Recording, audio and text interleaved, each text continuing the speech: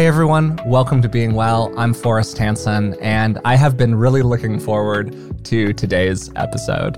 If you listen to a podcast like ours, or if you're just a terminally online person like me, you're probably familiar with the phrase daddy issues. It's a phrase that's generally targeted at women, particularly younger women, but it can describe anyone whose adult relationships, and maybe most importantly their romantic ones, are affected by the experiences they had with their father figure growing up. And today we're going to be talking about what daddy issues are, where they come from, how we can maybe understand them in a more accurate or less judgmental way, and what we can do about them. So it's probably particularly appropriate that I'm joined for today's episode by my father, Dr. Rick Hansen. So Dad, how are you doing today?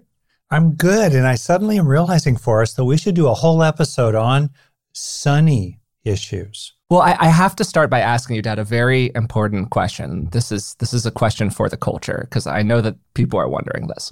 Do you know what a daddy is? A daddy? Well, like not in the parental framework. I have an internal and I think entirely appropriate alarm system about gendered language, period, and being careful. But if I follow you, I've heard people talk a little bit about issues with their father. I'm assuming we're not in the frame of sugar daddies. No, but you're close. You're getting closer. You're getting warmer and warmer. I am kind of cool occasionally. I don't know. So just for you, Dad, a daddy in that kind of expression is generally like a sexy older man is what it's generally used to refer to. But it can really refer to anybody who has what's sometimes known as daddy energy. Like Elizabeth is a woman, but most people would refer to her as having daddy energy. This is my partner, Elizabeth, by the way, for people who might not be familiar. But this is a whole other episode that we're starting to get into here. I want to avoid this one. We're going to moonwalk away from this topic as rapidly as possible. Wait. Well, there's certain kind of terms and subcultures that actually I'm really glad I know nothing. Yeah. That's good. Second, how could someone like Elizabeth have daddy energy? We're post gender binary over here, Dad. We're really opening it up these days, for starters, in a really it's overdue. Truthfully, like positive and wonderful way. So even though Elizabeth is a woman, she has a vibe and energy that's more authoritative, more dominant, more comes into a room, really knows what she wants, knows how to get it, all of that. Whereas even though I'm a guy, a lot of people, aka friends of mine, you know who you are, have referred to me as having more mommy energy because I tend to be softer, more nurturing, more like ending my phrases with a question mark rather than a period. Does that all make sense? Yes. And I'm glad that we have managed to walk on the thin ice without cracking too far through yet. Okay. You're so desperate to exit this part of the conversation. I absolutely love that. It's great. I'm okay with it, but see this face? Its face has sank 1,000 ships. I am so glad that we took this little detour. But okay, anyways, returning to daddy issues. Can I start just by asking you, Dad, like, what are daddy issues? How do you think about that? First, I don't. I guess because it's pejorative, even in the framing, to me. I mean, it's problematic just even in the framing. Yeah. To kind of broaden it out, we grow up with caregivers. Some of them are not identified in terms of a particular gender. All that said, we grow up with our caregivers and we form scripts or patterns of relating with our caregivers, really understandably. This is Attachment Theory 101. This is Social Psychology 102. And then later in life, we tend to keep enacting those patterns of thinking, feeling, and acting. Very important. They're patterns of thinking and feeling, not just acting, with similar sorts of people in our adulthood. And those patterns can be fairly complex, they can be useful, they can be problematic, and we can have a learning curve about them, or we cannot. Right? So that's kind of the general territory. In that territory, I think it's certainly true that many, many people have issues into adulthood psychologically that circle a lot around painful experiences or the absence of positive experiences with their father that are really consequential. And a key point here is that what really matters is how it landed inside, less what happened. I think it's an aspect of mental health to be able to move back and forth between the objective and the subjective, including with regard to your own childhood. Like I look at my childhood, the subjective for me was a lot of unhappiness with my parents growing up. I now am more and more clear objectively that they were well-intended, loving and decent, and yet partly because of my own sensitivities, my own introversion, it landed on me pretty hard. So the point being that it's useful to be both objective about your childhood while also honoring and compassionate for how it landed on you. To summarize a little bit of what you just said, maybe a less pejorative way to think of daddy issues is, as you said, as a form of attachment wounding. And it tends to come about when a person's relationship with their primary attachment figure, in this case, a father, was like complicated or non-existent or difficult or idealized. There are a lot of different ways that something can be kind of unhealthy. And because there are a lot of different ways that something can be kind of unhealthy, it's really hard to give a blanket expression of what daddy issues look like, because as you're saying, these scripts emerge, right, based off of these less than perfectly healthy relationships that can then color our later in life relationships. And importantly, often are romantic ones for a variety of reasons that we might talk about a little bit later. But Dad, getting into that, is there a common presentation that this family of issues have? Like what's some of the symptomology that tends to appear for people if they have this kind of attachment wounding? It's really impossible to separate parenting from community and culture. Because very often, for example, you have a fairly classic situation, and a lot of research shows that gender typing and polarization tends to intensify, certainly in heterosexual couples, after the kids come along. Women tend to move more into the caregiving role. Fathers tend to move more into the providing role. So suddenly now you've started to intensify those differences, those asymmetries. And then there become related expectations and standards depending on the role, right? And so if you have, let's say, a father in America in the 21st century has a child, there are a lot of cultural norms that are about that father intensifying being a provider. So now the father's working longer hours, the father's carrying those stresses. Meanwhile, the mother tends to culturally be drawn more into that caregiving role. And so she tends to get more involved with the younger child, less interested in his long stories about what the day was like at work. He feels maybe increasingly let down. She also feels like he's disengaged from family life. So all these things are in the mix. And so then you have a father who is enacting what he thinks he's supposed to do. He's a more emotionally engaged dad than his dad was. So he's definitely beating that standard.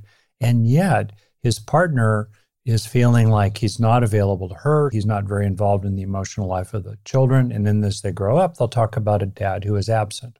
And yet there's a lot of pressure on that dad to do the kind of things that make him absent. And I'm not trying to create excuses for anybody. I'm just situating. I'm just situating parenting and family life in its cultural milieu. So that's great context for how these issues could emerge, or like the social or cultural situation that people find themselves in for this kind of stuff. Would you mind sharing a little bit about what like attachment wounding issues look like for a person in practice? So let's say that there is a child who grows up inside of that context and turns 16, turns 18, turns 22. They're going out into the world. They're forming new relationships with different kinds of people. And what are some of the symptoms that could arise for them based off of those circumstances that they experienced with their dad when they were younger? Yeah. And thanks for bringing me into the particular case. But the situationness of it is really, it's important to get. Okay. So what's optimal? What's ideal? What's normal in the sense of the biological template? A lot of, I think of it as both loving and skillful parenting. Let's suppose that this girl has interactions with her father that are mostly characterized by him being emotionally available, skillfully responsive, committed to her well-being, and emotionally regulated himself. And then life goes on. Things happen. Maybe there are behavior problems, maybe there are misunderstandings, but there's enough of an underlying safety net of relational health, that issues can be repaired. And that's the fundamental question. Can problems be repaired? And this also has to do with the role of the other parent who is, let's say, reasonably supportive and skillful in promoting a healthy relationship of this girl with her father. And then let's suppose adolescence occurs, puberty, the development of more of a sexual aspect to the girl's experience of things, and that's all navigated well. That would lead to secure attachment, all right? Ballpark estimates, that's maybe about half the population, depending on how you slice the pie. Then we're into insecure attachment. And this is material you know well. I'll just summarize it for people. Yeah, please. 2 general forms of insecure attachment, what's called avoidant or anxious. There are other terms sometimes used. There's a third type of insecure attachment, which is pretty uncommon. It's sort of catastrophically disorganized. Avoidant attachment means keeping things at an optimal distance. It means staying connected through distancing, often as a result of parents who are dismissive. Although sometimes it can develop because the child is just extremely introverted and or extremely sensitive interpersonally, and they just manage that by being quite distant. So in that particular case, personal relationships of any meaningful depth tend to be characterized by orbiting. Orbiting being a term in which the avoidantly attached person neither lands into full intimacy nor differentiates and individuates into full autonomy, but instead orbits the attachment figures, not getting too close, not getting too independent. The other form of insecure attachment, anxious, tends to be characterized by a combination of moving in and moving away, often with a quality of a kind of clinging complaint. Mommy, mommy, I hate you, don't go. Daddy, daddy, I hate you, don't go. Things like that. There's a kind of ambivalence, basically, about it. There can be very subtle forms of this. There can be forms of this that are enacted differentially between the mother and the father. A child can be securely attached to a father, insecurely attached to a mother, or kids can be, as adults then, securely attached with, let's say, friends, where the stakes are not too high. And yet, if it becomes a really significant, high-stakes, intimate relationship, maybe moving toward marriage, wow, then sometimes those old patterns, can develop. That's a great overview. And to kind of quickly sum it up, 4 attachment styles, more or less: secure, insecure, avoidant, insecure, anxious, and then this 4th style that's known as fearful, which is also called disorganized or fearful avoidant. And that's a combination of behaviors that can include both avoidance and anxiousness. And all of this, just to give a little additional background, and we're planning on doing a few more episodes oriented around attachment theory at some point, in particular, how to develop a more secure attachment style. That's right. But all of this comes from the work of John Bowlby and Mary Ainsworth. This was research that was done, I want to say in like 50 years ago, something like that ballpark. Do you happen to know that? More or less. Coming on the heels of that, like Mary Main at UC Berkeley and others. It's a very rich area of literature. Yeah. And so there are a couple key points having to do with attachment theory and how we just create these patterns inside of our lives. And the first point is that kids are both totally reliant on their caregivers and really egocentric. Kids don't really have a lot of sense of things outside of the self. That's something that develops as they age. So what that means is that when things happen to them, they assume that it is based on something that they did. This happened to me and it is about me. When we know as we age that things happen to us for all kinds of reasons that have absolutely nothing to do with us, right? They just have to do with the weird inner world of the person who's interacting with us or our unique circumstances or whatever else. So think about this from the perspective of a young child, right? They're in a probably not perfectly healthy situation, because how many people grow up in a perfectly healthy situation, right? There's all this weird stuff going on in the world around them, and their assumption is that that weird stuff is due to something about them. So if dad keeps on leaving, it is my fault. That's right. Whoa. I must not be lovable enough. Yeah, it must not be lovable enough. And you can just think about the ways in which that can create an internalized pattern of behavior that has some of the symptomology that you're describing. Well, I'm so glad you took it to the internal. So I want to talk a little bit about that. So one, very often, again, cultural type, and maybe having to do in part with the biological roots of male aggressiveness, fathers are often in the role of being the disciplinarian. Mm-hmm. And so they're the one who brings the punishment. Mom's the one you go to for comfort. And so then think about the kind of stuff that can get built up inside toward your father, who's the one who is stern, maybe some spanking, especially when you were younger. He's the one who yells at you. He's the one who's kind of scary. Like, what does that do then when you become an adult? You know, what kind of understandable emotional memory, body memory, somatic memory that's fearful around male authority figures just comes up, and which is then maybe managed by an internal pressure to behave well, or to always be on your toes, or to be very careful not making a mistake or getting too close. Think of a different kind of example in which your dad is wonderful when he's around.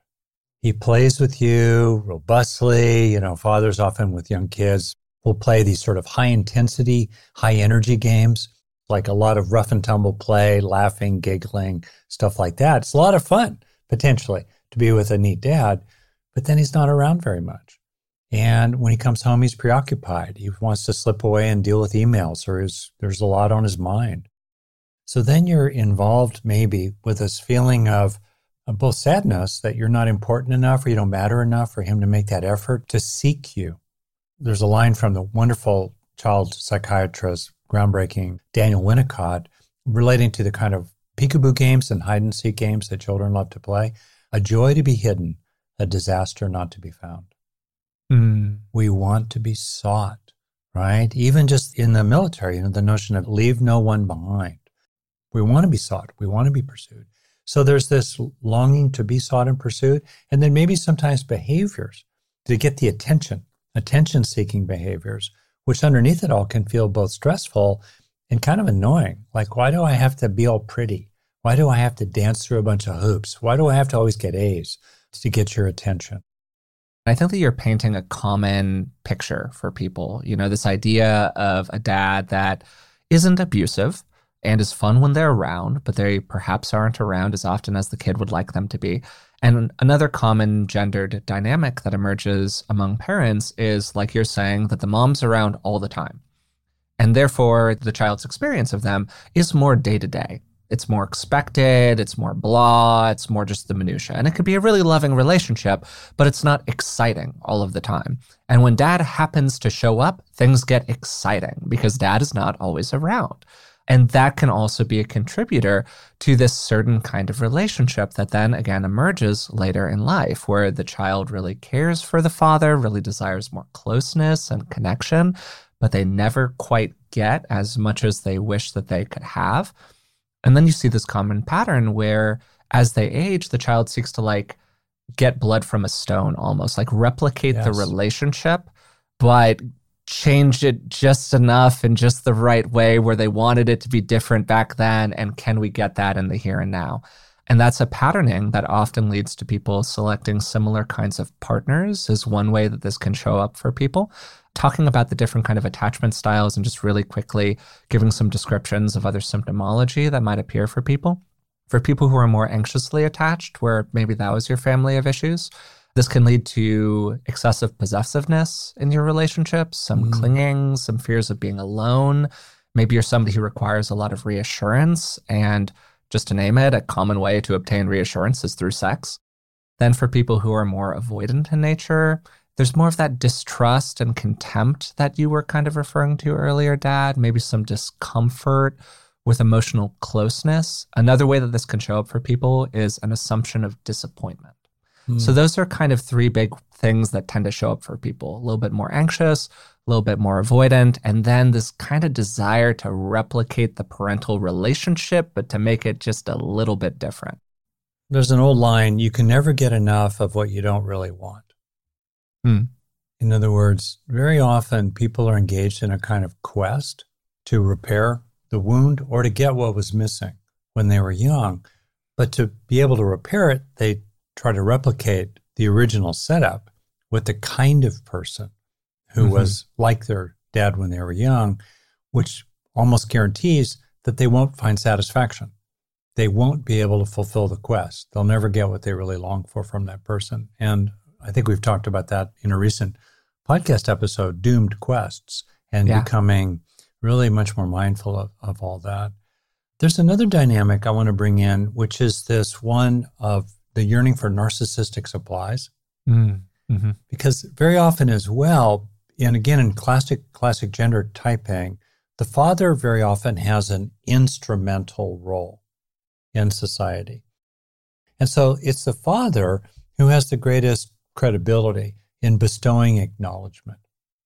So when dad tells you, good job, right, on that paper or that baseball game, whoa, that really lands. In part because, as you point out, it's much less common.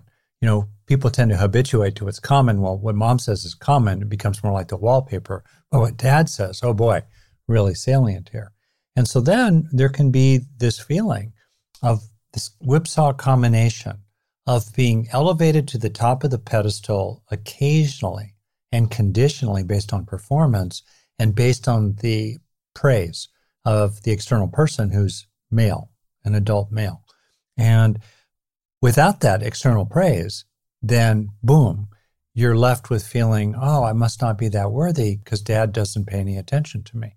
He's not giving me the praise that when I got it, felt really, really good. That combination is really tough. It leads you even as an adult to like play the slot machine because there's variable reinforcement. Once in a while, it actually pays off. You do get the praise. And then you feel, oh, great. But then you got to keep seeking it. Mm-hmm. And of course, the solution, as we talk about it, is very much to take in the good. To when you have the opportunity to experience something authentically healing or nourishing to you, slow down to metabolize it. Slow down psychologically and neuropsychologically to weave it into the nets of memory based in underlying changes of neural structure and function. I want to talk more in just a second about the what to do part, because of course that's probably why a lot of people are listening to this. But I do want to give just a little bit more context here, particularly historically, on the whole idea of daddy issues. Because when we began the conversation, I asked you, hey, what do you think about this? And you sort of had a moment where you're like, well, I don't really love this framing because it's sort of pejorative. It's got a lot of problems with it. And I just want to kind of speak to that for a second. Most of the time when this phrase is used in the culture, and particularly on the internet, it's used as a pejorative. It's used to speak down, particularly to younger women. And there's this implication that daddy issues are a female problem. And I want to flag two things. The first thing that I want to flag is that it's really interesting that these issues, these daddy issues, are positioned as a woman's problem when they arose in that woman most often based on the behavior of a man. Mm-hmm. And so we're essentially targeting women often for either what was done to them or the circumstances that they were in. As you said, Dad, when you gave that rundown of like the circumstances that lead to these kinds of issues, as opposed to anything that they've actually done in their own life or anything that they had real agency around. And that, for starters, is just like blatantly sexist and problematic. And so that's not so great. And then second, historically, it's also just not the way that this stuff came about. The whole idea of like daddy issues, if you broaden it out, has its root in a lot of very male problems. And this includes everything like the Oedipal myth, where you're killing the father and sleeping with the mother, and a lot of Freud's work, where he talked about something called the father complex, which was based on the work of Freud and Jung in the early 1900s. And this complex was actually specifically targeted at young men, and the idea that young men had these negative feelings like fear and defiance and distrust that they targeted their fathers with. That's why it's called the father complex. Then over time, it got kind of lumped in with the Oedipus complex, and we were off to the races from there. And a lot of this comes out of like a very Victorian mentality where the issue is this dominating father figure and the struggle for power and dominance between the male child and the overbearing father. But then in a more modern context, what started to happen is the problem is still overbearing dads for sure, but for a while in there, particularly in like the 70s and 80s and 90s, there was a lot of cultural discourse around like, there are no fathers in the home anymore. And, absentee dads and deadbeat dads and all of that kind of stuff. And that lack of a reliable father figure started getting targeted as like a primary problem. And then daddy issues kind of arose out of that. So that's a little summary of the cultural context of all of this. Oh, yeah. So daddy issues, as you pointed out, are not restricted to girls. We have the classic Oedipal story. And I think it's relevant that Freud's mother was closer to him in age than she was to her husband. And so Freud may have had an Oedipal complex, but maybe not everybody else did. That he projected onto the rest of the population. Yeah, for sure. Yeah. So different things I've seen with boys. One is a situation in which, for various reasons, their father's not very helpful in terms of skillful gender role socialization. If you're a boy, you're going to look to your father for gender role modeling and learning ways of being that help you to be comfortable with same-gender peers, which is your primary peer group up into adolescence and often through adolescence and beyond. So there could be something missing there that's consequential, or something helpful there, or something excessive, like you've got a dad who's just on your case to be able to throw a baseball, or who's telling you and shaming you because you're starting to cry, because you're sensitive. That then is something to think about. Was something missing? Was your father unhelpful to you? And as an adult, can you then bring that to yourself? So that's one example. Another example is where the father is just mean. He's cruel. He's cold. He's sort of rejecting. And there you are as a boy, and you're wanting a kind of closeness with a male figure, and it's really missing. So what do you do then? You might internalize that way of being and adopt it for yourself, or you might seek a father figure as an adult, as a mentor or a boss who would give you the kind of warmth that was missing for you when you were young. And that can go well or badly, right? And the internalization of that father who's cold and dismissive often goes badly, because then you become cold and dismissive toward your own tender and sensitive interior. Yeah. And you carry that pattern with you. Yeah, I love how you're opening this up here. And if the way that daddy issues show up in the culture for women is often framed sexually and romantically in terms of like their preferences for the kinds of men that they end up being interested in, if you wanted to flip that on its head a little bit, I think that you could totally look at the rise of, to be perfectly frank, like various alt-right content creators or the manosphere or the red pill world as the way that daddy issues show up for boys. People like the Andrew Tates of the world, whoever it might be, who are advocating for these very like strong father imagery, often targeting young men who did not have a healthy family life growing up. And so that's one way that those issues can show up for them. Yeah, in ways that even sometimes are extreme, in which they can blame women for their own lack of romantic partners. The other thing I just want to bring up, so another kind of classic category of father issues, in a funny kind of way, has to do with something that's sort of murky, but really, I think, useful to kind of clarify, which is, can you, let's say as a male identified, can you claim your own power without killing your father? Not literally. I like this. Yeah. Yeah. But totally. Metaphorically, imaginatively. Can you be strong? We live in a mythic world, and in our imagination. We live in a mythos of sorts. And just think about Star Wars. Just think about the number of cultural stories and fables and myths that are the son against the father, the whole thing. Yeah, or the son has to break away from the father, and maybe, hopefully, there's some sort of deathbed reconciliation. Luke, I'm your father, something like that, before it all ends horribly. Yeah, but we're in that mode, and it's almost as if that's the only alternative. Somehow the father has to die, and that's classic. The father has to die for the son to take the throne.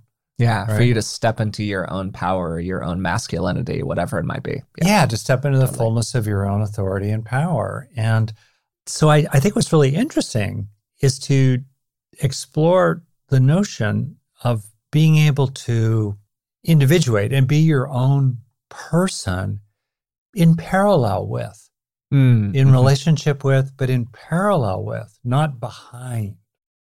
So you don't have to compete with your father. You don't have to beat him. It's not about being better. It's not about, you're not stuck trying to struggle with his power and to prove your own power. You can see so many movies that are basically about a critical father and the son endlessly trying to prove that he's good enough and the father still being critical, like the show Succession, right?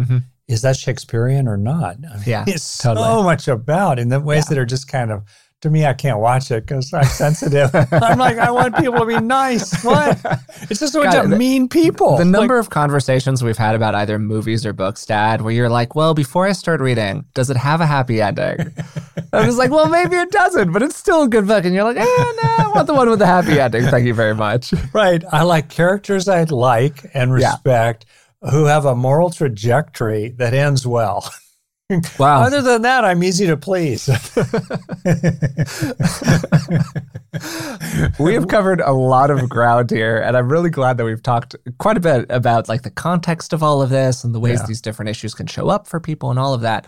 I would like to turn the conversation here toward more of what people can do in the here and now if they're wrestling with the remnants of these various attachment wounds. Again, we're planning on doing a whole episode on secure attachment at some point in the near future. For people who struggle with these kinds of issues, do you have any general recommendations? Classically, and based on tons of research, which people will discover in the show notes when they become a patron. Really plugging the Patreon for this one, Dad. I like that. Thanks. I usually don't do it. I should do it more because it's so phenomenal. Oh, in any case, thank you. One, forming what's called a coherent narrative. In other words, being able to move back and forth between the objective and the subjective in a kind of a balanced account that doesn't let anybody off the hook, but on the other hand, doesn't get attached to a sort of righteous, grievance-saturated complaint that can lead you to not see the whole picture of what was happening, including your impact. Often we look at adolescents as they can't help it. And I'm not letting parents off the hook, and I'm also very clear that adolescents have diminished capacity and therefore they have diminished responsibility. They're not yet adults. I get it. But on the other hand, they were one of the straws often that were stirring the drink, in their family of origin. And that's part of what there is to take into account. Me included, I've been doing a lot of taking that into account as I keep healing from my own childhood, my own role in the matter, without blaming or shaming, but just looking at the impact. Okay, so one, that's really, really useful. Second, whatever was missing, look for today and take it in when you find it. I'd give it top 3. Mental health method is to look for what was missing, what you long for, what would be good to grow inside, and experience it and internalize it in all kinds of ways. Just kind of really briefly, one thing that's been helpful for me, because I didn't get it with my dad, was a particular kind of valuing of me that was a little gendered, I would say, as someone who is athletic or capable and in sports and also in mountaineering situations, getting validation from male athletes who are better than I am or climbers who are better than I am. Like, pretty good, Rick, pretty good. You're one of the best I've seen off the couch. Man, that went a long way. That was meaningful for you. Yeah, totally. This episode is sponsored by BetterHelp. What would you do if you had an extra hour in your day? We're all looking for more time, but time for what? It's easy to waste time doing the things that don't really matter, and it can sometimes feel like we never have time for what does. Learning what we really value and making it a priority in our lives is something therapy can help us with. As you probably already know, I'm a huge believer in the power of therapy, and working with a therapist has made a huge difference in my life. If you're thinking of starting therapy, give BetterHelp a try. It's entirely online and designed to be convenient, flexible, and suited to your schedule. Just fill out a brief questionnaire to get matched with a licensed therapist, and you can switch therapists at any time for no additional charge. Learn to make time for what makes you happy with BetterHelp. Visit betterhelp.com/beingwell today to get 10% off your first month. That's BetterHelp, HELP.com/beingwell. If you like being well, I think you'll really enjoy the Dr. John Delony Show. Dr. John's show was recently in the top 5 of all podcasts on Apple Podcasts, which is just an incredible accomplishment, and it speaks to how much value people get out of the show. Dr. John has a PhD in counseling, and he's been working with people for over 20 years. And the show has a very cool format. Real people call into the show, and he walks them through how to navigate a tough situation related to common challenges. Maybe it's something related to their relationships, anxieties, or emotional well-being. He explores a lot of topics that are similar to what we talk about on this podcast, but while we can sometimes be pretty theoretical in nature, the format of John's show just creates a lot of directness and practicality to it. I think it's actually a really nice complement to what we do here on Being Well. No matter what you're going through, the Dr. John Delony Show is here for you. And if you ever need some advice, you know who to call. Listen to the Dr. John Delony Show wherever you get your podcasts, or follow the link on our website. If you're like me, you've probably started to pay closer attention to your long-term health as you've aged. Turning 35 was a bit of a wake-up call for me, and I'm always looking for good sources of information, because it's often really difficult to separate fact from fiction when it comes to our physical health. We had Dr. Tim Spector on the podcast a few years ago. He's a professor of genetic epidemiology and the scientific co-founder at Zoe. And the Zoe Science and Nutrition podcast is truly one of the best resources out there when it comes to this stuff. With the help of world-leading scientists, they help you make smarter health choices every week. And you don't have to just take my word for it.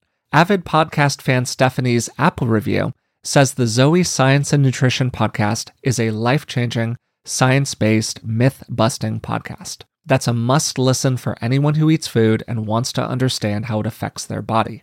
With the Zoe Science and Nutrition podcast, you can join Stephanie and millions of others transforming their health.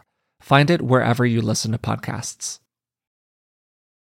Well, another way to think about this in terms of like getting more of what you didn't have or looking for those reparative experiences, however you want to think about them, is we can actually kind of return to the model of attachment. Think about this, because you could think about the 4 different attachment styles as almost this like 2x2 vector to do some Rick stuff here. You know, you love yourself a matrix dad, so I'm stealing it from you here. Where on one axis you have, how do you think of yourself? Do you regard yourself kind of positively or kind of negatively? And then how do you think of other people? Do you regard others as mostly kind of positively or mostly kind of negatively? If you tend to have a fairly positive way of thinking about yourself and a fairly positive way of thinking about other people, that tends to be associated with secure attachment. This is fantastic, Forrest. Isn't this cool? I bumped into this. I've never heard this. This is original, bro. This is your new book, The Fourth Quadrant. So I have to give credit for it. I bumped into this on the internet. I'm seeing it right there. The Fourth Quadrant. Oh my God. Yeah, moving to secure attachment. Why not? So I cannot take original credit for this. I found it on the internet, but I thought it was really smart, so I am blatantly stealing it here. Okay. So anyways, but if you tend to have more of a positive model of other people, or you think of them more positively, but you don't think very well of yourself, that tends toward anxious attachment, right? Because I can trust the other, but I can't trust myself by myself. And then so what's avoidant? You think well of yourself, but you don't think very highly of other people, right? I can rely on myself, but I can't rely on others. And if you don't really think particularly well of either, well, that tends toward more fearful or disorganized attachment. So you've got that little 2x2 split, right, of these different ways of thinking and feeling in the world. And so if you're somebody who has either a lower model of yourself, but an okay model of other people, so anxious, or a lower model of others, but an okay model of yourself, that's more avoidant, you can really think about how to shore that up in the here and now, right? So for more anxious people with that low view of self, the task becomes developing increasingly feelings of worthiness just as you are, right? I can trust myself. I can be okay on my own. I don't need other people to validate my existence. I am worthy just as I am, all of that.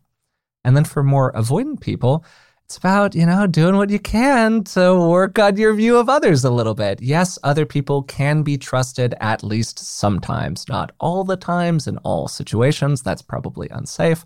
But hey, certain circumstances, certain people, I can really rely on them. And I can test that theory in a bunch of different ways, not in the kind of negative association of like being trusting of other people, but just in small practical ways. Can I trust my partner to go to the grocery store and come home?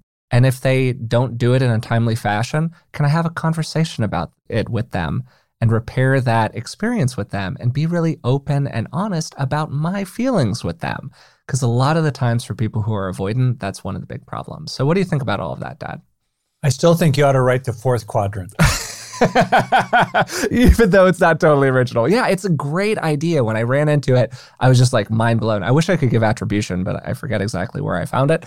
But really, really liked that when I first saw it. I'll tell you another thing that's really reparative.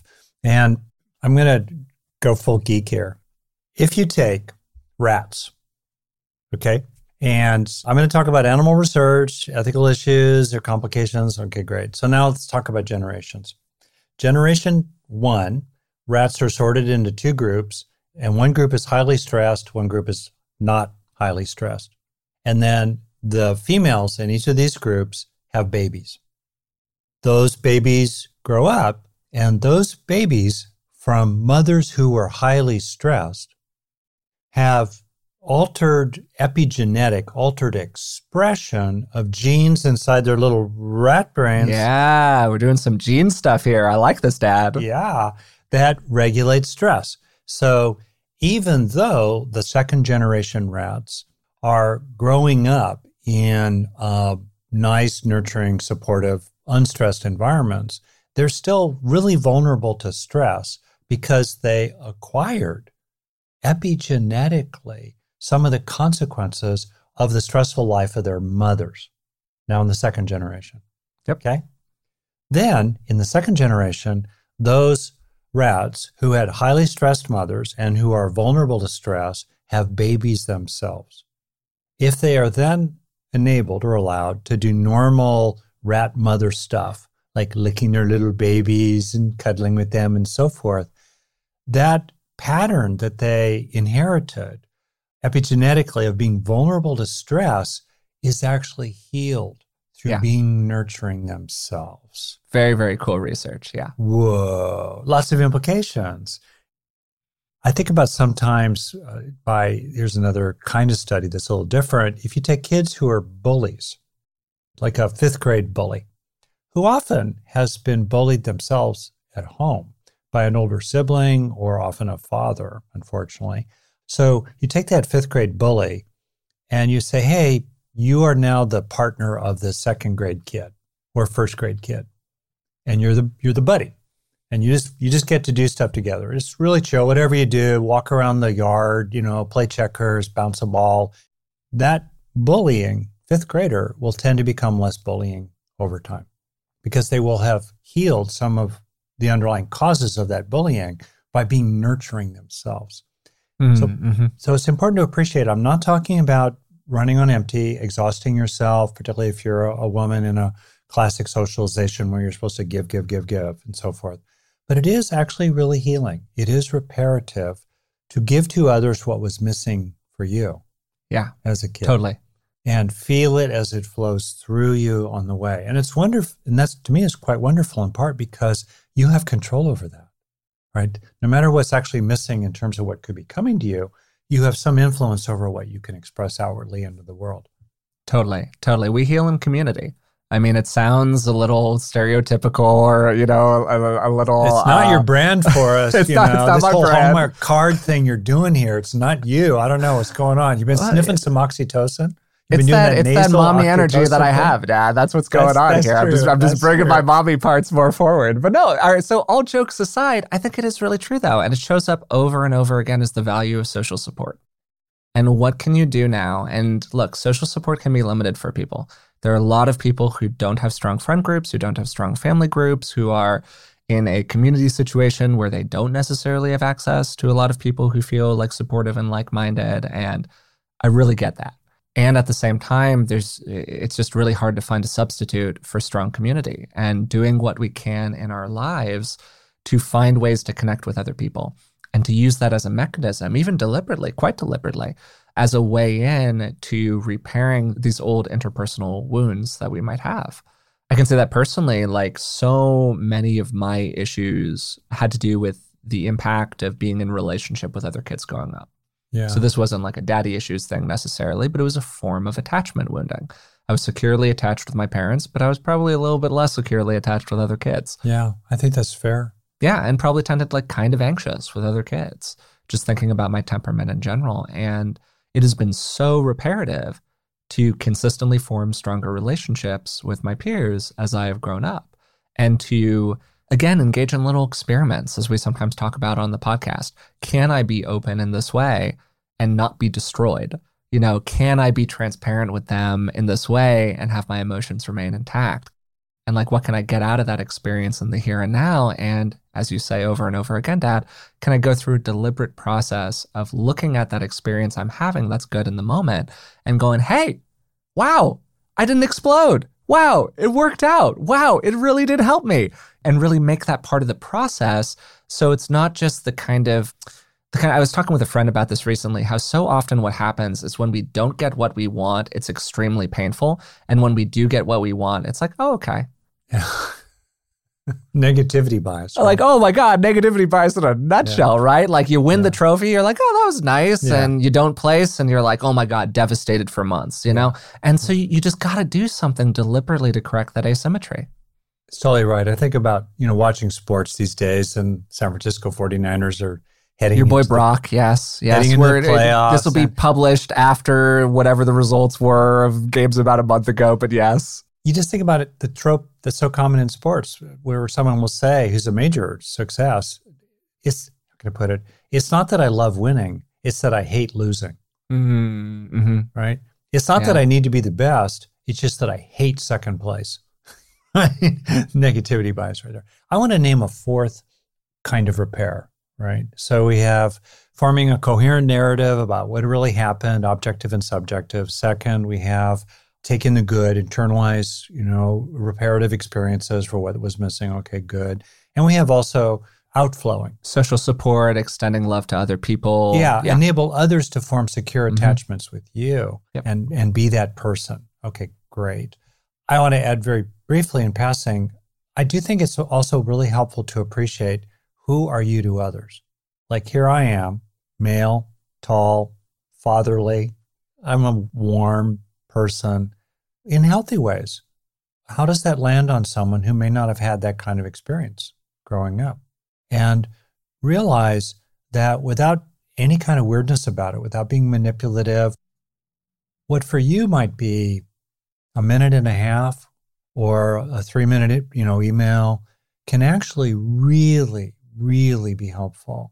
And certainly that's been true for me. I've had people in my own life who interacted with me quite briefly in ways that were affirming or good seeing, really, really had a beneficial impact. And we can offer that to others. Yeah, so totally. Love this. Okay, fourth. I was realizing, Forrest, I find that one very reparative act is to have an experience of being-to-being contact with your own parents. If you can have that while they're still alive, or if you can't have that while they're still alive or they're no longer alive, have it in your own imagination in ways that feel authentic to you. Even if only it was 5 seconds in a row in which the curtains opened, but they covered over their eyes, and you could see the being behind the eyes who was present and loving, actually. And so if your parents are still alive, it's a good idea to try to have that kind of experience of them if you haven't had it, period. And many people actually have not had that experience. I don't mean getting into some kind of new age staring contest or getting it being weird, but it's a feeling of meeting person to person in ways that almost transcend your roles and your genders, perhaps. You connect. Yeah, that kind of human relationality, almost irrespective of the fact that one person is a parent and one person is a child, can be really, really phenomenal. And of course, that's not available to everyone for a wide variety of reasons. But hey, if it's available, then I totally think you're right. And even behind their personality, because often we get reactive around our parents' personality for all kinds of reasons. It's sort of looking past it. past it and showing up as the adult child in a way that you're available as well for that kind of being to being contact.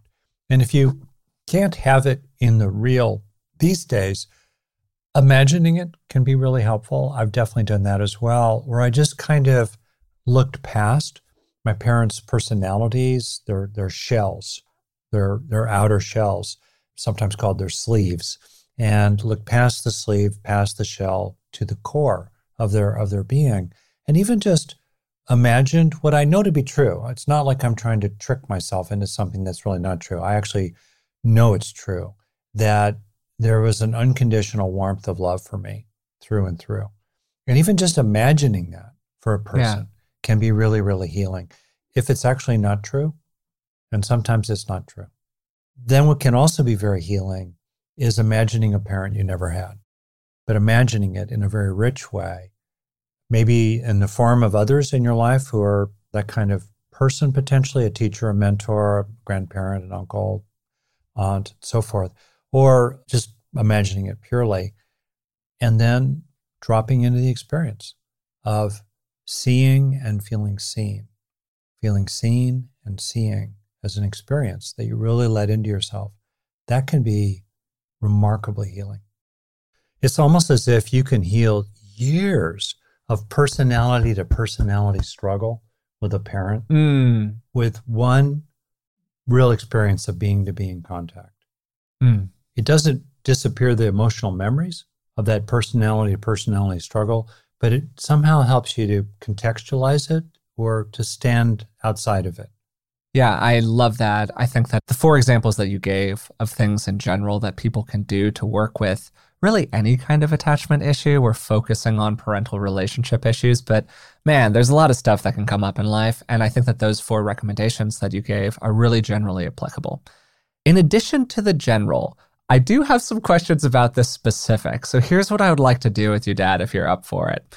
I'm going to return to some of the symptoms that I mentioned earlier, some specific things that a person might be dealing with related to any of these forms of attachment wounding, maybe specifically focusing on the issues that a person might have had with a parental figure, maybe specifically the person in the fatherly role. And I'm going to say some common symptoms, and I would love it if you could give just a couple of quick recommendations for the person who might be experiencing them of things that they can do these days to improve them a little bit. And if you can manage it, I would love it if we could stick to just like 2 to 3 minutes per one. So we're going to move through these kind of briskly, even though we could frankly probably do an episode on each and every one of them. So does that sound good to you? You bet. And I am able to do drive time radio.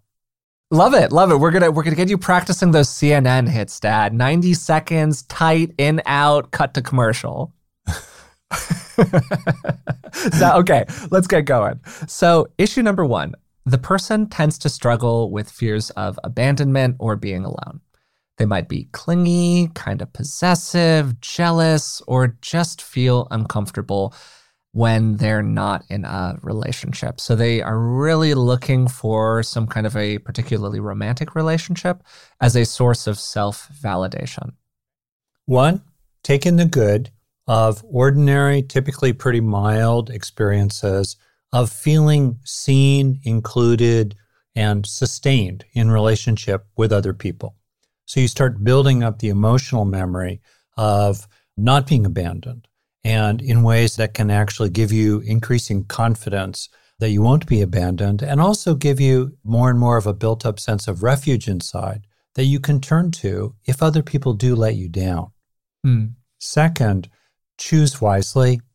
Think about whether you're reenacting this setup from childhood of being with charming people who are going to let you down, or people whose idea of relationship is a mile wide but an inch deep and are going to disappoint when push comes to shove.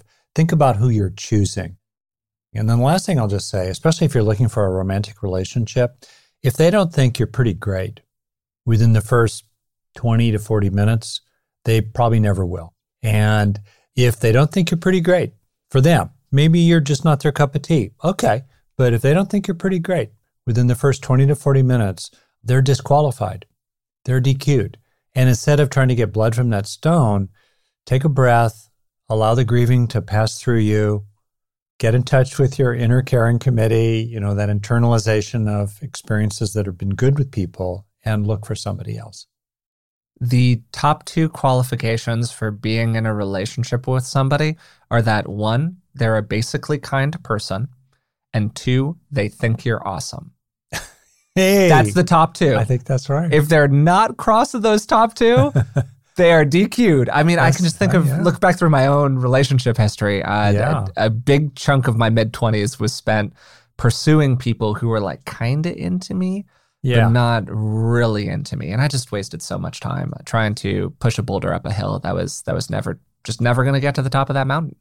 May I add one more thing? Yeah, please go ahead. Often people who are vulnerable to feeling abandoned and are anxious and kind of clingy is that they're always waiting for the shoe to drop, to give them a reason to withdraw, or they feel like a fairly mild misattunement or not really understanding or clueless disengagement by the other person is the death knell in the relationship. And instead, my last piece of advice for that person is try to repair. In other words, if there is a misunderstanding or there's a breakdown, help yourself to understand the scale of it. Maybe it wasn't that big a deal. Actually, maybe it doesn't mean the end of the relationship. And maybe you can communicate with the other person to help them understand little things.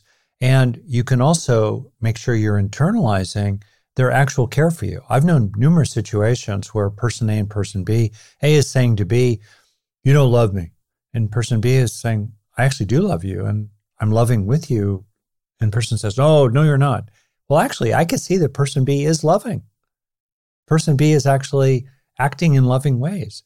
But person A is just committed to a complaint about person B, which will eventually drive B away and be the self-fulfilling kind of activity, unfortunately, that makes sure that A never gets what they really need. So try to repair. Try to repair. If you can't repair, then they're not qualified. But try to repair. Great.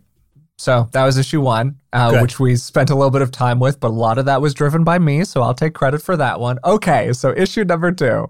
The person needs a lot of reassurance from others. Mm-hmm. They're very externally referenced, and they require a lot of outside feedback to build up their own self-worth. And one example of this could be somebody who tends to quickly move towards sex in their relationships and uses sex as a tool to feel loved or worthy as they are. What do you think? One trick pony over here, taking the good of when you actually are acknowledged, when those social supplies, the narcissistic supplies of praise or joining or like-mindedness or esteem, making you special or being impressed by you, when that comes your way, slow it down and take it in. And I think it's especially important to look for forms of healthy approval that are not contingent on your sexuality. They're about you as an overall being, not whether you're attractive, not whether you're good and bad, but just simply you as an overall being. And when it comes your way, take it in. As someone who did that practice a lot, it can be helpful sometimes to explain to your friends why you're this way and why you're asking a follow-up question. So you liked what I said at work. What did you like about it? Right? To kind of explain and do your side of it, though. Make sure you're taking in the good, but sometimes you can kind of explain to others what's going on. And then to flip it around, what if you're with someone who needs a lot of reassurance?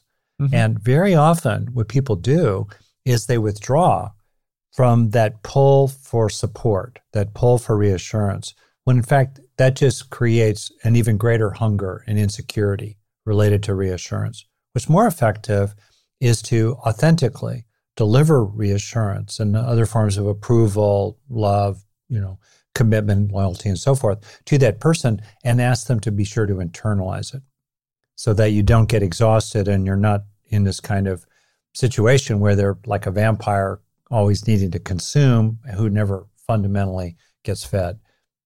Great. And a fantastic thing to track, both in terms of how other people speak to us and how we speak to other people, is how often you give a comment, particularly to whatever category of person that it is that you are attracted to, about something other than their physical appearance or the way that they look, other than a superficial comment. Because it can really, reveal some things if you have a friend who only ever compliments you on your appearance or things like that, because that can be a very superficial form of validation, and it can fill up something sometimes for people that's already full when they have this other bucket over here that is in desperate need of filling. And then you have people who are the other way around. For a long time, I got complimented frequently for all of these traits, and absolutely none of them were related to how I looked or how I moved through the world or how skillful I was in my relationships with other people. And that for me was a real hole that took some time to get filled. And I had to kind of go out of my way to deliberately fill it in ways that you're describing, Dad. Good. All right. Great. What's another one? Boom, Issue boom. number three, drive time radio, like you were saying. The person has big issues with trust and related to that, emotional vulnerability in particular. So this could be a unwillingness to be emotionally open with others, excessive fears of being cheated on or otherwise betrayed that go beyond what you would think of as being understandable, or otherwise somebody who just starts to feel very uncomfortable when the rubber is meeting the road of like deep emotional connection. Okay, great. So first off, validate legitimate mistrust. Sometimes that little bell starts ringing and we don't listen to it, but we actually really should. So that. Second, appreciate the fact that you actually are vigilant and you are clear-seeing and you can stick up for yourself. In other words, in effect, join with your own defenses. Validate your own capacity to be like, I don't know, the turtle or some sea creature that can withdraw inside your bulletproof shell, in 1/2 of a second if you need to. Paradoxically, then, you can afford to be more open.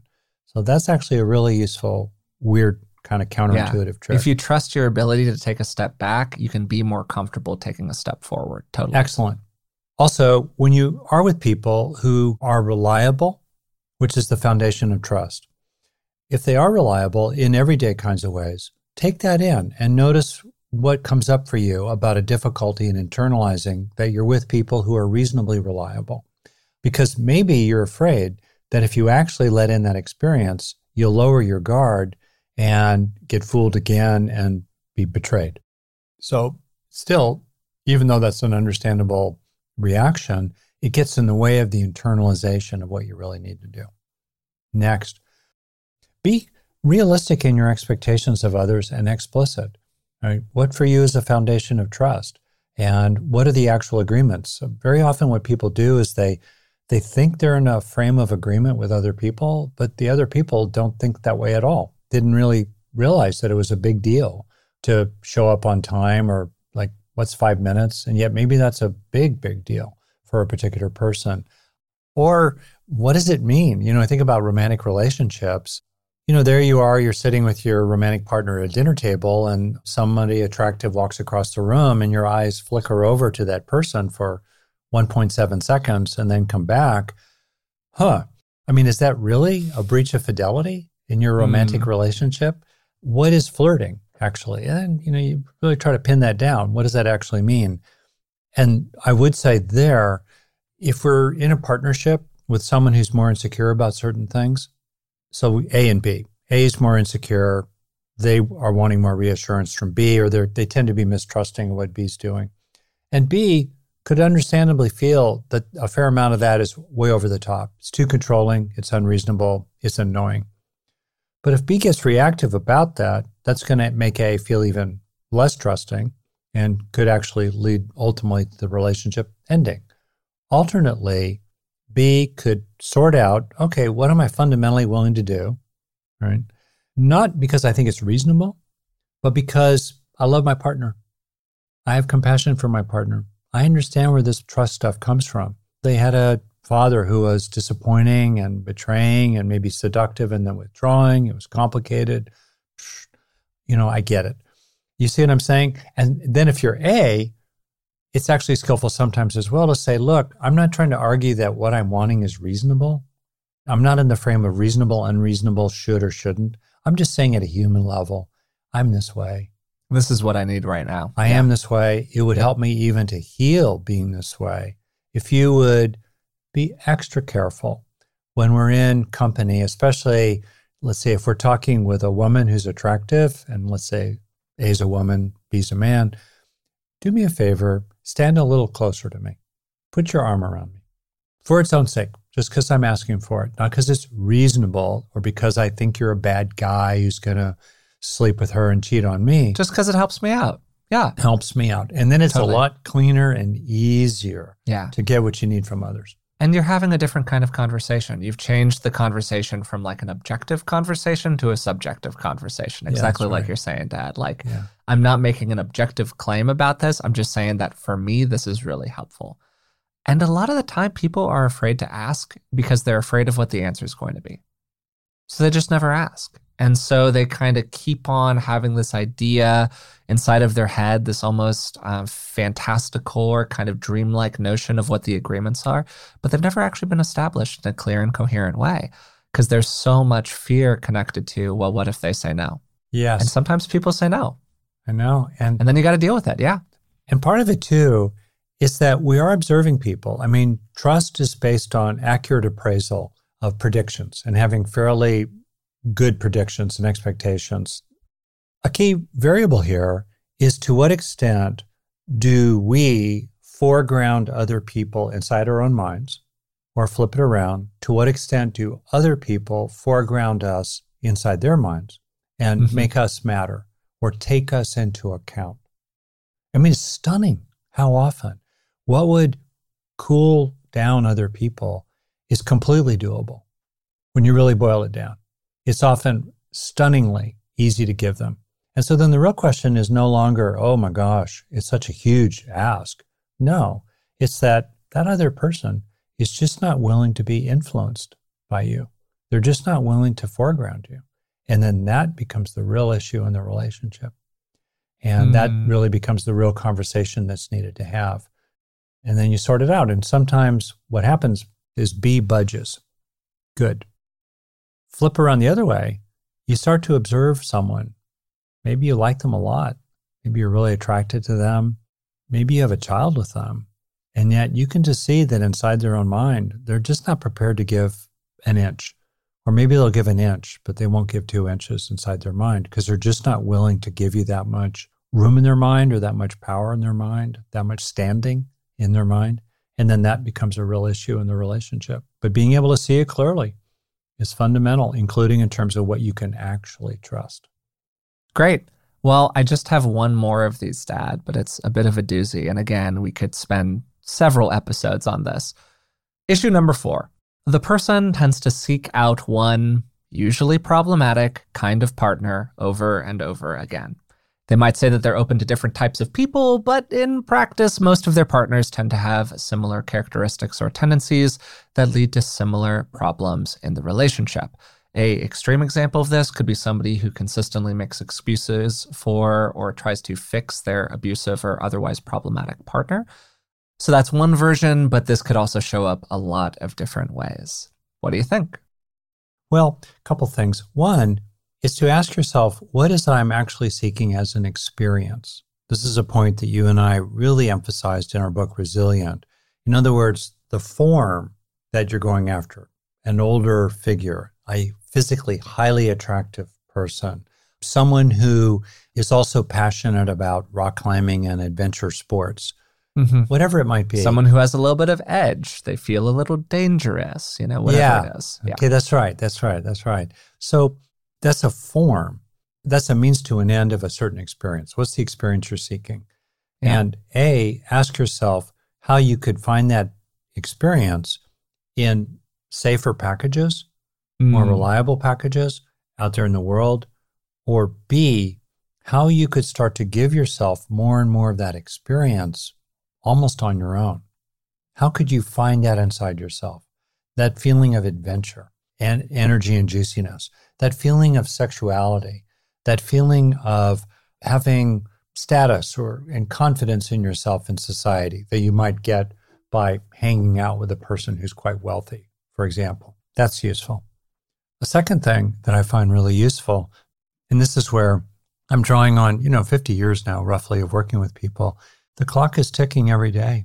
I think sometimes we put up with behaviors on our part because we're just not prepared to recognize that the clock is ticking. Hmm. Think about the saying from sailing that you have all the time in the world until you have no time at all. And unfortunately, people will clock year after year, not really helping themselves to have what they long for.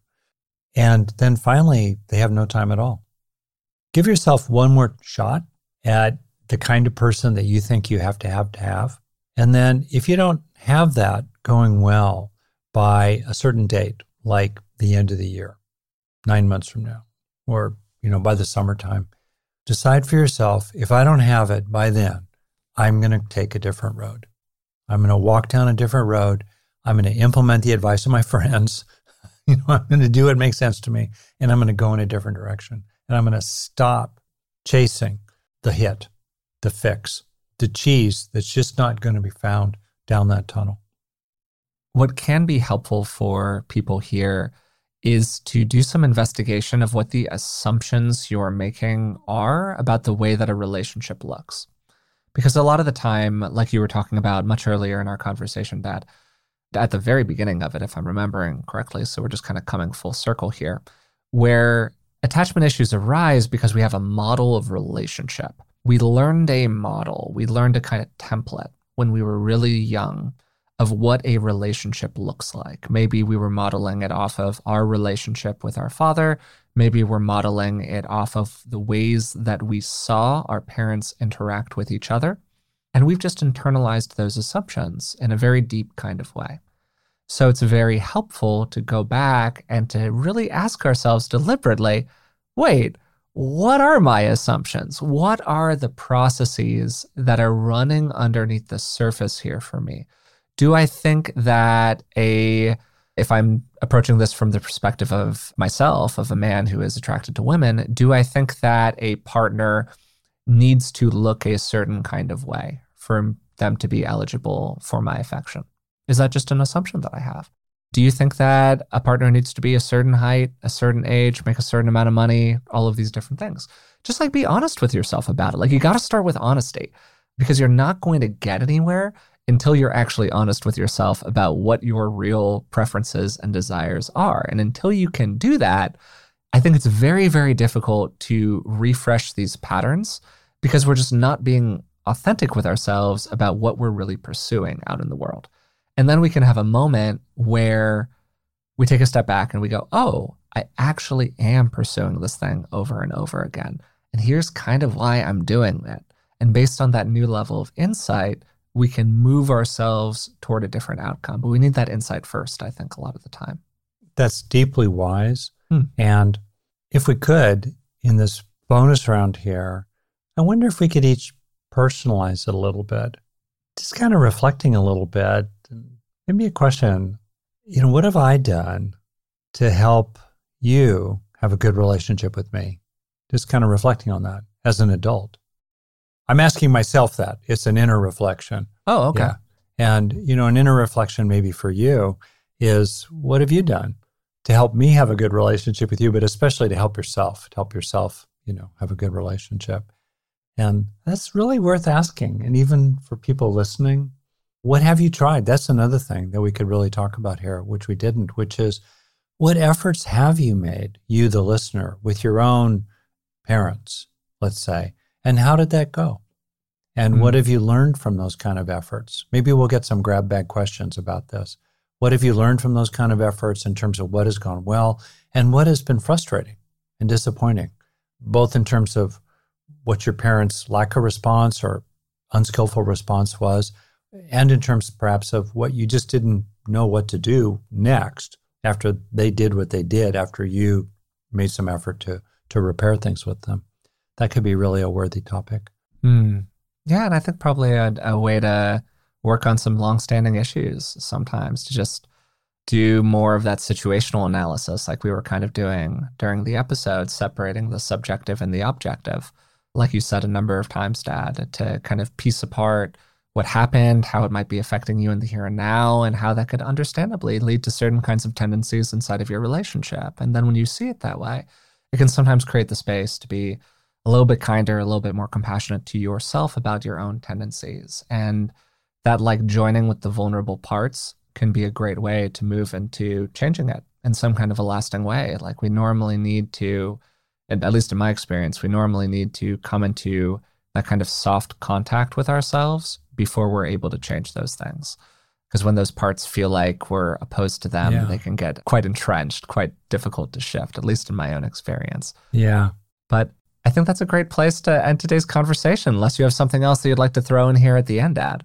Yeah. Well, for those of you who have adult children, I can say two things on reflection are there for me. One is cop to your stuff as fast as you can, while sometimes only privately seeing the whole of the situation, big picture, inside of which cop to your stuff. My own parents, they were of a generation in which it was just unthinkable to acknowledge their own faults or excesses or unskillfulness or personal issues as parents. It was just not in the category. Wasn't what was done. Yeah. Yeah. So for me, it's been really important to do that. And what the adult child does with that is kind of out of your hands, but at least the part that you can do is to be really clean yourself and go to the maximum on acknowledging your part, while, also seeing yourself in a larger system, multiple factors, including your co-parent, et cetera, et cetera. Second thing is to be willing to connect with your adult child in that being-to-being way when it's there and available, while remembering that most of the time, you're never not their parent. Mm-hmm. And one of the things that's been important for me to do is to keep my dad hat on. One of the things I learned as a therapist is that you always need to keep your therapist hat on with your clients, even if you run into them in the supermarket.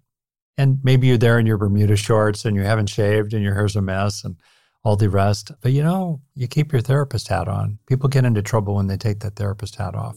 And similarly, I think it's been useful to just kind of keep my dad hat on, even as you and I do stuff.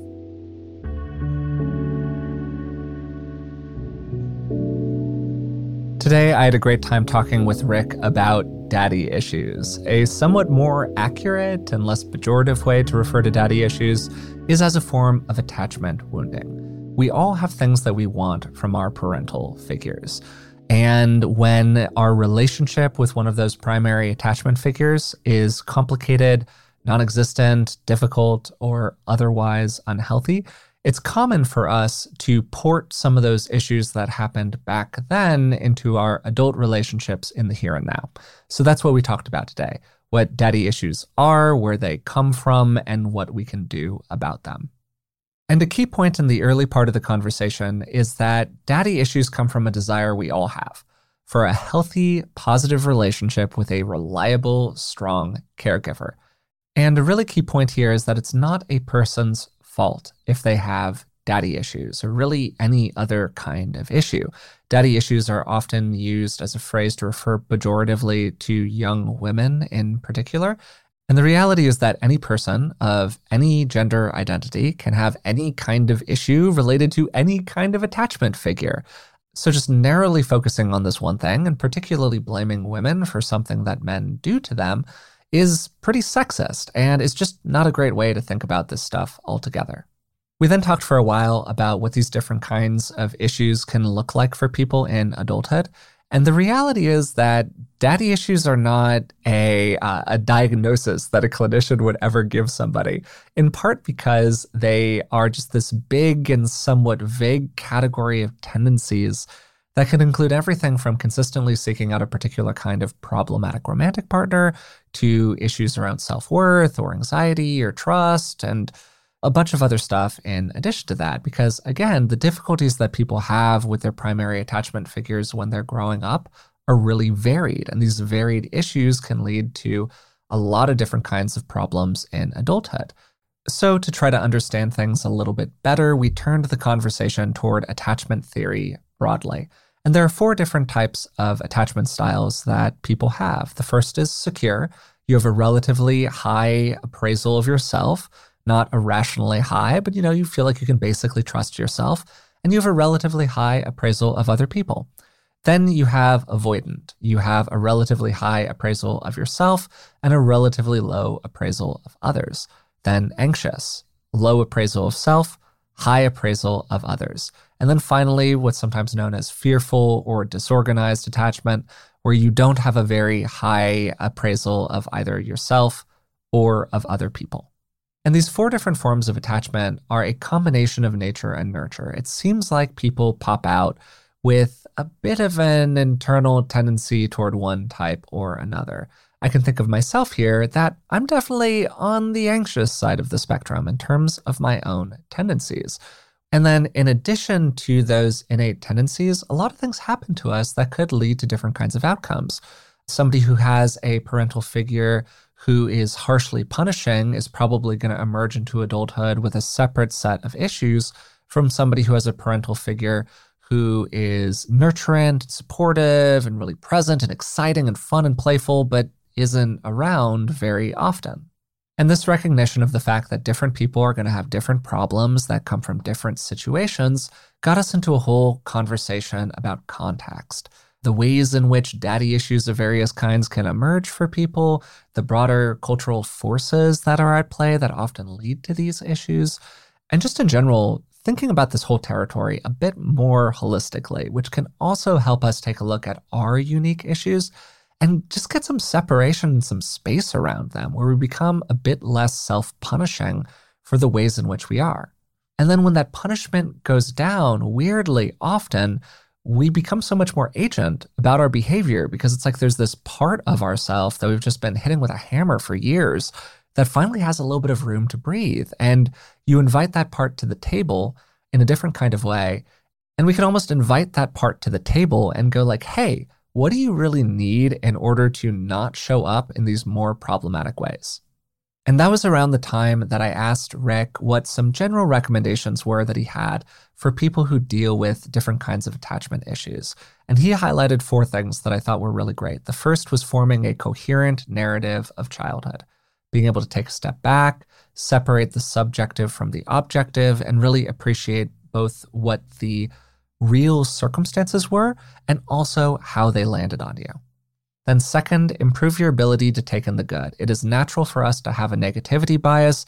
It is natural for us to just feel kind of okay when a good thing happens and to be devastated when a bad thing happens. But hey, we have to really go out of our way to push back on that tendency. So if you're a more anxious person, it's really important for you to go out of your way to internalize experiences of being worthy just as you are, not needing to rely on others, and being able to take care of yourself. If you're an avoidant person, really internalizing those times when people really do show up for you in positive ways, or where you are able to trust somebody else, or you could be emotionally vulnerable with others without being totally devastated by it. Then third big recommendation, social support. Maybe a more romantic way of putting this would be finding ways to love yourself through loving others. And this was the example that Rick gave about the different generations of rats or mice, I forget which one it was, where you had parents who were dysregulated or in a painful environment, and even if their children were brought up in a safe environment, they also became dysregulated, or it became easier for them to get stressed out. But then if those animals were able to have children of their own and nurture them, a lot of their own problems got solved. They became less sensitized to stress over time. And just in general, I think this makes a really important point that there's no substitute for community of some kind, and it's not always easy to find one, but wow, it is so powerful when you do. And then the final piece of general advice that Rick gave was seeing the being behind the eyes, being able to connect with a person beyond their role in your life. And a particularly important figure to do this with is often our parental figures or our attachment figures more broadly. And often we don't have the opportunity to do this in real life. Maybe those parental figures are not available. Maybe they've passed away. Maybe we don't have a healthy relationship with them that would allow us to move into that kind of connection. Maybe you're a parent and you don't have a healthy relationship with your child that allows you to connect with them. Whatever it is, even if that real relationship isn't available to us, we can still imagine it. We can still go through a practice deliberately inside of ourselves where we think of the person. We try to relate to them in that more being-to-being way rather than getting caught up in the problems of their personality. And this might sound a little out there, but even as like a very practical and secular person, the little moments that I've had where it's felt like I was able to do this were really powerful for me. And so, if you've got any access to it at all, I would really recommend it as a kind of intervention. Finally, we close the episode with Rick giving a couple of specific examples of what people can do to deal with some common symptoms that come up as a result of different kinds of attachment wounds. I've been really looking forward to doing this one for a while because I think that it's something that, for starters, it's so popular as a term online in particular and just like in pop culture generally. And I also think that it's really misunderstood, and it's misunderstood in ways that are actually really damaging for people because these are universal issues. These are not problems that like just women have or just men have. And by universalizing them, we can make them more human. And we can see other people for their wholeness rather than for just this little aspect of who they are. If you've been enjoying the podcast, we'd really appreciate it if you would take a moment to subscribe to it wherever you're listening to it now on. Hey, if you're listening to it on audio and you would like to watch the video, you can also find me on YouTube. And if you'd like to support the show in other ways, you can find us on Patreon. It's patreon.com/beingwellpodcast. And as Rick said a couple of times throughout the episode, you'll get a bunch of bonuses if you subscribe there. Things like transcripts and expanded show notes and ad-free versions of the episodes. Until next time, thanks for listening, and we'll talk to you soon.